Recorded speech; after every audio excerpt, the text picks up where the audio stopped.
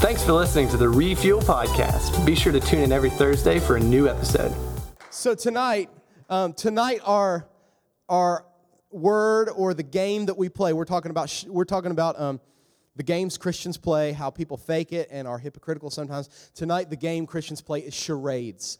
So maybe you've played charades at a party before and you've got to guess. Somebody has to talk without words and you got to try to figure out what they're doing.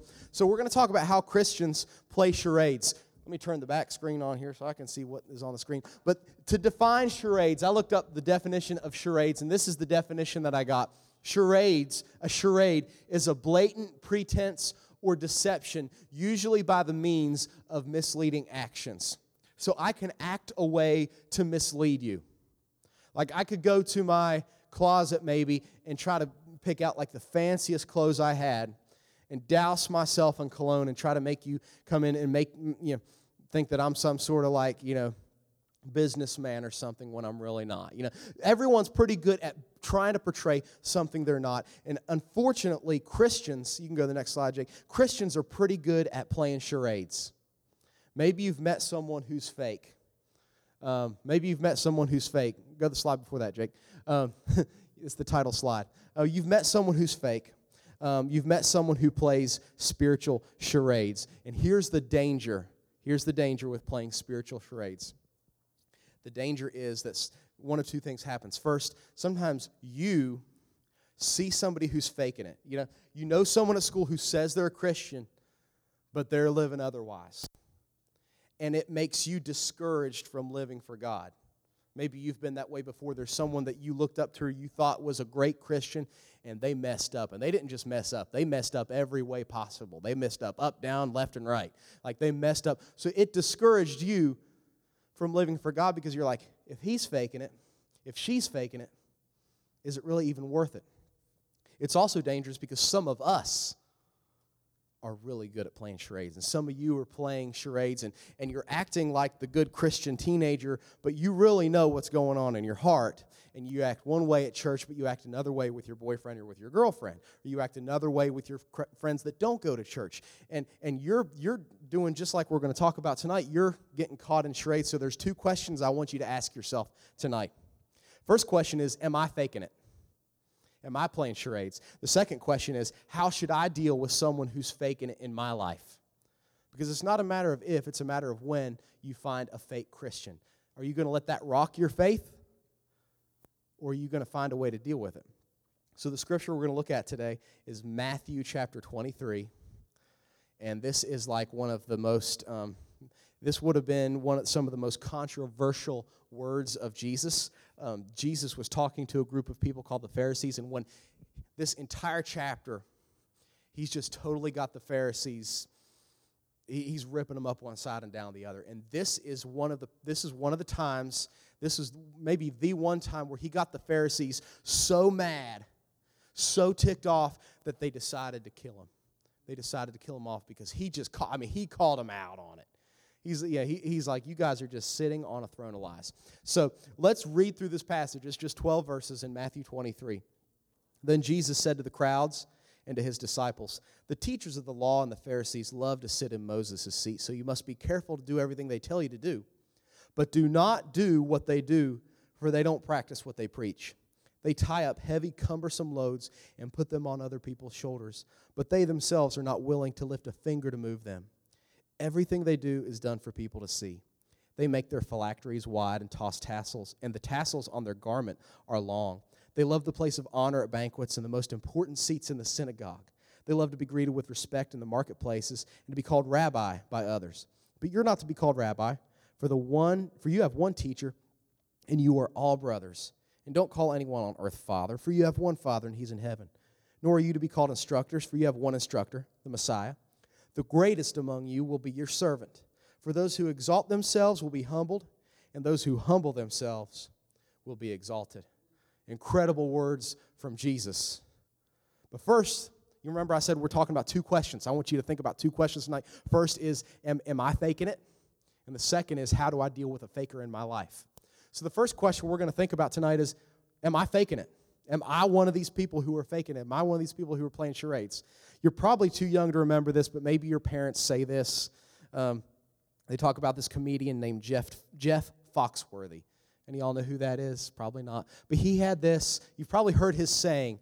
He had all these jokes. He's a redneck guy. He had all these jokes that were like, you might be a redneck if, if your satellite dish is bigger than your house, you might be a redneck. He had all these like, you might be a redneck if. Well, tonight there are two, you may be a hypocrite if. You may be playing charades if. I want to give you two of these. And here's the first. You may be a hypocrite if you don't practice what you preach. Look at what Jesus said about these Pharisees. They were very well-respected people, and they were in a place of honor in the synagogue where people worshiped. But here's what Jesus said about them. He said, they sit in Moses' seat, so you must do everything they tell you to do. They're teaching the law, but here's the problem. You see at the end of verse 3, he says, don't do what they do, for they don't practice what they preach. Have you ever met someone who talked a big game, but their life was totally different? Jesus goes on in verse 4 to explain what that means. He says they tie up heavy, cumbersome loads and put them on other people's shoulders, but they themselves are not willing to lift a finger to move them. They're telling everybody what they're doing wrong. They're like, Ryan, you're doing this wrong in your life. Avery, you're doing this wrong in your life. Evelina, you're doing this wrong in your life. Good luck with trying to fix it. Essentially, is what they're doing. As soon as I read this, there was this commercial that I always kind of crack up about that came to my mind, so I want to play it for you. It's like 15 seconds long. Can you go ahead and play it, Jake? David, you have one of the worst cavities I have ever seen. Okay, have a good day. Well, I'm not a dentist. I'm a dental monitor. Just tell you when you have a bad cavity. It's bad. Lunch? Oh, yes. Where are you going? Why monitor a problem if you don't fix it? So just like this dentist, he wasn't really a dentist. He was a dental monitor. He'll look in your tooth and tell you if you have a cavity, but he won't fix it. And that's what Jesus is saying these teachers were doing, these Pharisees were doing. He's like, wow, you've got a serious lust problem in your life. Good luck with fixing that. How often do we do the same exact thing in our lives in 2017? We see people do things that are not right, and we don't even have to tell them that what they're doing is not right. Here's the thing. We think if we just tell people what they're doing is wrong, that they'll change. I would venture to say, and I think you'll agree with me, especially right now, if you're doing something that's wrong, like if you're living a lifestyle that is not right, you probably know it.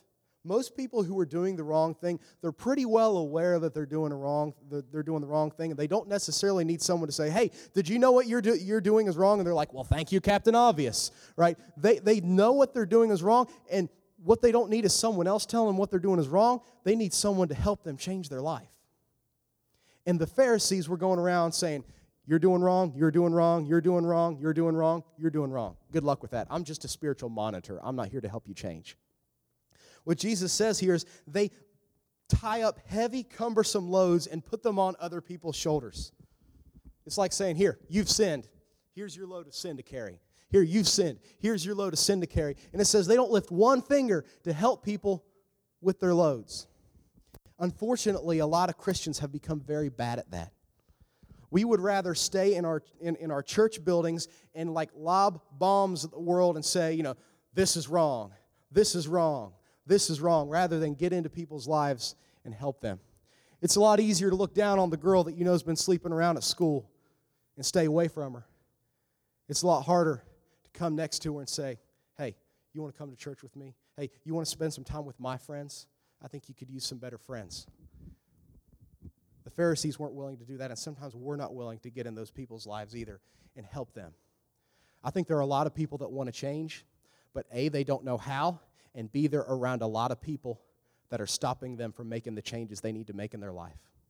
The question is, are you going to be like the Pharisees and not practice what you preach? Because really, if you believe what you say about Jesus, it should motivate you to get involved in people's lives and help people rather than load them with burdens. So that you may be playing charades, you may be a Pharisee if you don't practice what you preach.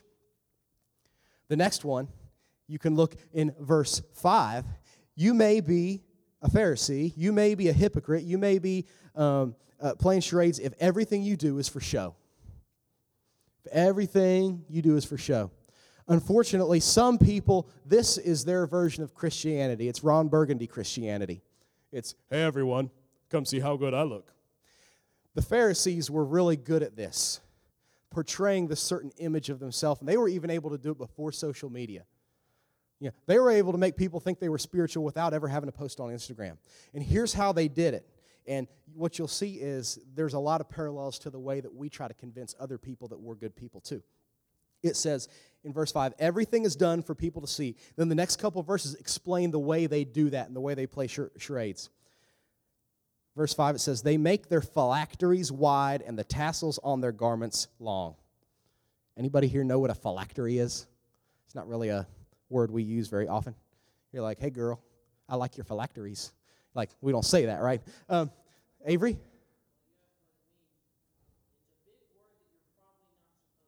Yeah, you're right. It's a big word we're not supposed to understand, but we can understand it. Here's what people did back in the first century who were trying to live for God. They would take Bible verses from the Old Testament. They would write them on little pieces of paper. They'd write the Bible verses on little pieces of paper, put them in this like locket that they would call an amulet, and then they would take little leather straps and strap those amulets with the Bible verses on their arms and on their foreheads. Like, we would think that's so weird, but it was kind of considered normal back then. Bless you, Holly. It was considered normal back then because maybe you've read in Deuteronomy chapter 5 where it says, don't let these words of the law depart, but keep reminders. I'm kind of paraphrasing here, but keep reminders of these everywhere. And it says, bind them to your foreheads, attach them to your arms. And they took that literally. They're like, okay, God says bind these words to our foreheads. We will literally bind these words to our foreheads. And it was meant as a reminder for them to keep those commands of God. And a lot of people did it. But the Pharisees are like, we got to convince people we're super spiritual. So these people, they've got these little dinky, like 1-inch wide phylacteries on their head. We're going to bust out the big old 4 inchers because we do it big in America. Or we do it big in Israel. So they get these big, honking phylacteries around their heads and around their arms. We would think they look pretty stupid, but the people in Israel, they were like, oh my goodness, look at her phylacteries. Like, it was a... It was a big deal. Like, it was a big deal. And people would see that and they would think, oh my goodness, they must have such high regard for God's law because they've got all these verses attached to them. Yet remember, they didn't even think enough about the verses they had attached to their head to help other people obey the verses. So we know that was a show. It also says they make their tassels long.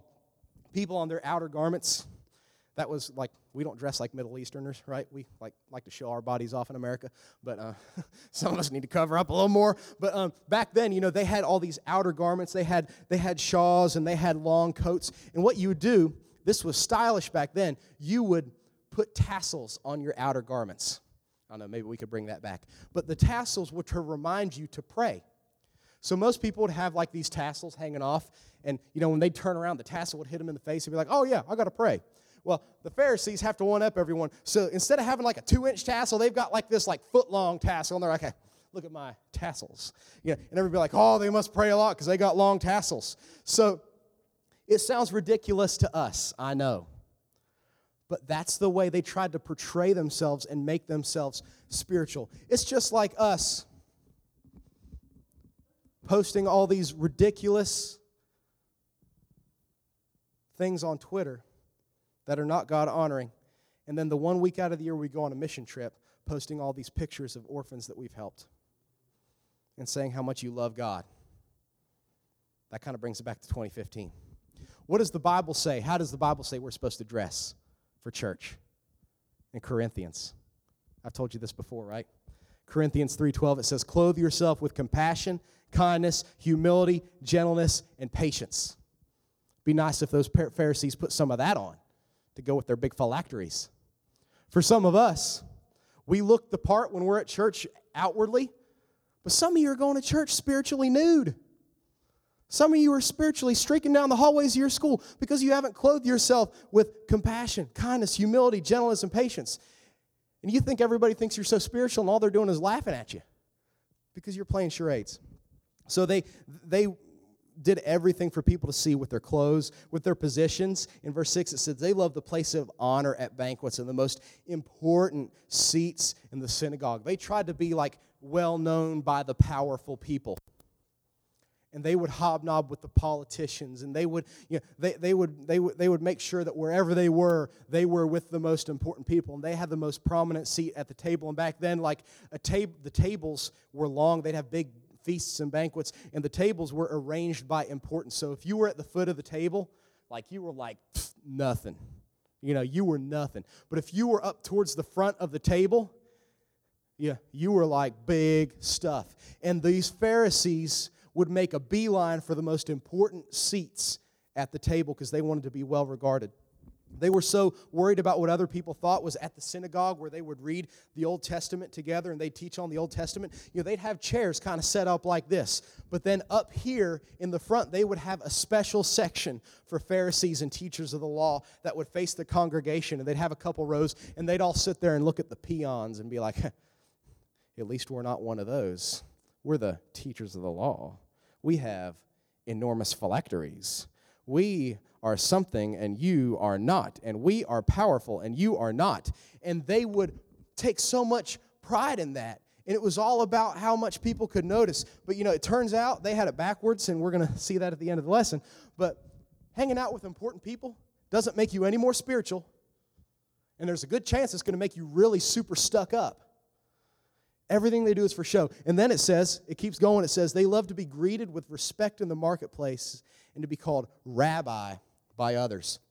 There were two terms that the Pharisees would almost demand people address them as. One was rabbi and the other was pastor. Rabbi meant and father. Rabbi meant teacher. Father meant like well-respected elder. But what do we know? We know Jesus was called rabbi.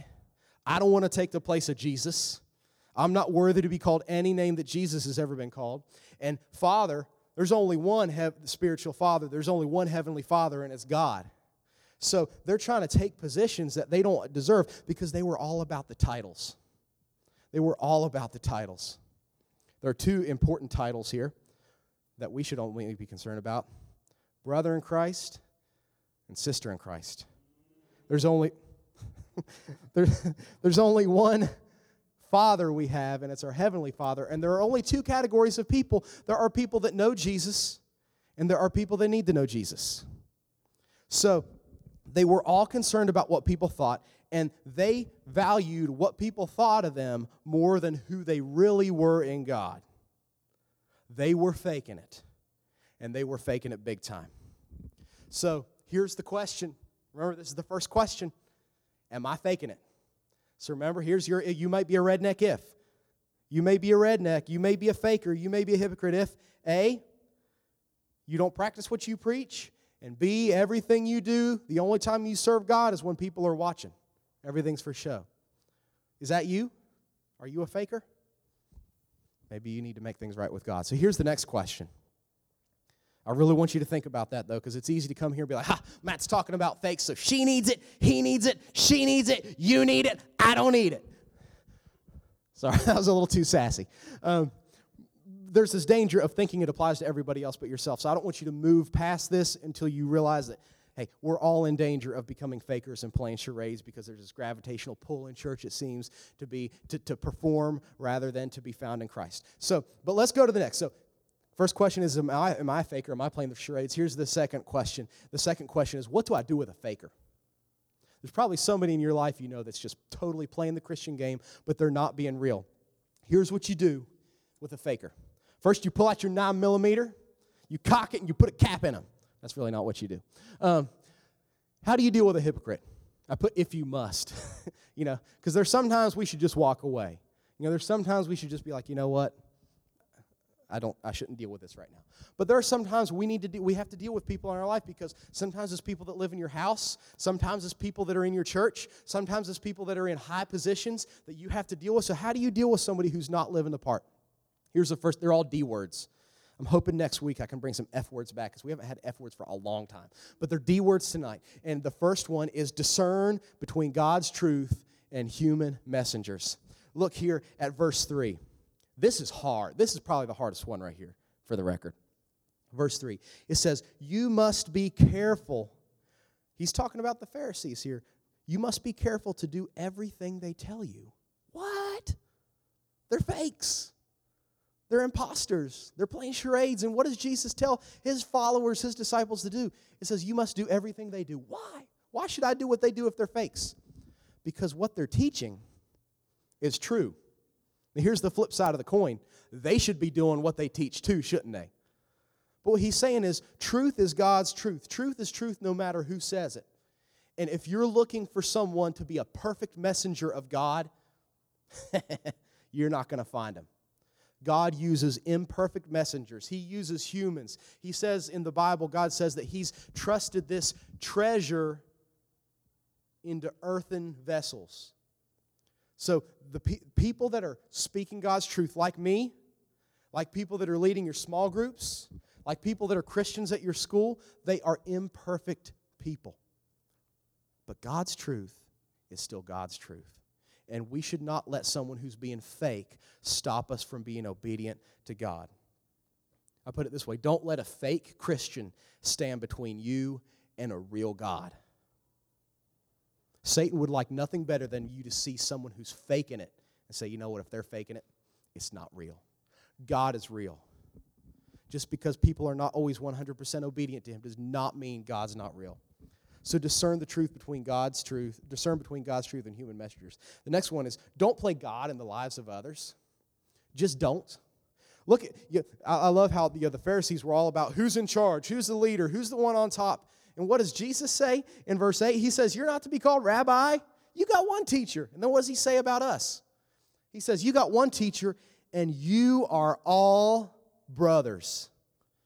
Jesus came to create a family, not a hierarchy. Jesus came to create a family, not a pecking order. Here's the problem. We take our American ideals of, we start a business, and there's the CEO, and there's the vice presidents, and then there's the little worker bees. And the CEO sits in a chair, and he bosses the vice presidents around. The vice presidents sit in a chair, and they boss the little worker bees around. The little worker bees just work. There's one boss, and he's Jesus. All the rest of us are brothers and sisters in Christ who live together. We have one teacher. We have one instructor. So to deal with a hypocrite, and this is what we're talking about, to deal with a hypocrite, you got to understand where you are in God's family. Don't let someone who's hungry for power and who's trying to lord some made-up title over you separate you and God. You are God's son. You are God's daughter. You have direct access to God. So regardless of how super spiritual somebody's trying to be, they don't have any closer of a connection to God than you do. So don't let someone else play God in your life. And by the way, don't play God in the lives of others. Here's the third one. Defer to your heavenly Father. I like this in verse 9. It says, don't call anyone on earth Father, for you have one Father, and he's in heaven. Does that mean I got to stop calling my dad Father? No, that's not what he's saying. He's saying don't hold someone in as high regard as God the Father on earth. You may say, that's easy. I don't do that. Oh, yes, we do.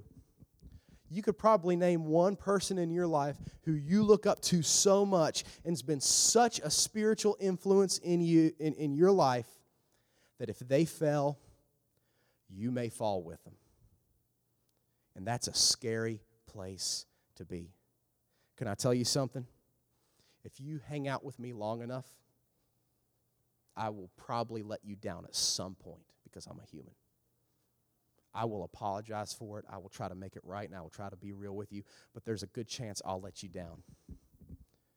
Every spiritual leader, every pastor, every counselor in America, at some point, if you're with them long enough, they will mess up, and they will let you down. The question is your faith strong enough to withstand that? That's why he says you should only have one Father, because there's only one person who you can always trust to be holy and honest and truthful, and it's God your Father. Our earthly fathers let us down. Whether you have a pretty good earthly father or whether you have a sad excuse for a father in your life, fathers will let you down. Your heavenly Father will not ever let you down. So don't put your faith in people, because you may be putting your faith in someone who is playing charades. And what happens when they're exposed? You can every year you can look. There's one faith leader who falls big time every year, it seems, and they're exposed for playing charades. Are you putting your faith in a person, or are you putting your faith in God? The last one is delay recognition. Sometimes when people are faking it, we think, they're so fake and they're getting all this recognition. I'm trying to live the real deal. I need to one-up them. And I need to make sure people know what a bad job they're doing and what a good job I'm doing. So I need to kind of position myself, and I need to kind of show off what I'm doing down at Markham Terrace, or I need to kind of show off what I'm doing with my life group, and I need to kind of talk it up a little bit.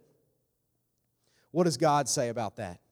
Verse 11, it says, "The greatest among you will be your servant. For those who exalt themselves will be humbled. Those who humble themselves will be exalted." There's only one person who we're supposed to promote. It's not the person in the mirror. It's not the person that stands in front of you. There's one person we're supposed to promote, and he's the one who laid his life down and became a servant so we could live. So if we're followers of Christ and Christ became a servant, what does that mean we should be doing? What this verse says, the greatest among you will be your servant. This is what I would do. Verse 12 there, maybe your version says it a little different. It says, those who exalt themselves, circle that word, will be humbled. And those who humble themselves will be exalted. Is it a might be? Is it a maybe? Is it a could be? It's a will be. And when God says will be, you know what you better believe? It will be. So if you are exalting yourself, what's the promise of God? You will be humbled. Have you ever exalted yourself and been humbled pretty quick? I have. But here's the flip side of that. Those who humble themselves will be exalted because you're following Christ. Christ humbled himself to live on earth. He humbled himself to the geographic location he lived. He humbled himself to his hometown. He humbled himself to the way that he lived. He humbled himself even in his death. He suffered the most disgusting and the most low-class death anyone could suffer, and it was the death of a cross. Jesus is the picture of being humbled. So we're supposed to follow him in being humble. But I'm like, this bugs me. I try to stay humble. And I see people over here who are so full of self-promotion, and everybody's like giving them all these praises. Oh, you're so great, and you love God so much. And I'm over here just trying to do my thing, and I'm trying to keep my head down. I'm trying to stay humbled. I'm like, man, this sucks. I'm not supposed to say that. Will you edit that out of the podcast? This stinks. Man, this stinks. Nobody cares what I'm doing. You have a Father in heaven who you put a smile on his face every time you serve him. And one day, you will be exalted. You will be recognized for what you're doing, and you will be recognized for being real. So the question tonight, are you playing charades? Are you like the Pharisees? Or maybe the other question is, are you letting someone who's a faker stand between you and a real God? So I'm going to leave that right there. I'm going to pray, and we're going to go downstairs to tag. Father, thank you that you are real, and no thing that anyone does can separate us from the reality of who you are. God, I pray for people here that have, they know you, and there's been a time where their spiritual lives have just been incredibly hot and on fire, but right now, they're just going through the motions. God, I pray that out of your love, you'll compel them to return to you and experience joy again of being in you. And Father, I pray for people here that they're struggling because Christianity is just not being modeled for them. And they have bad examples of what it means to follow you.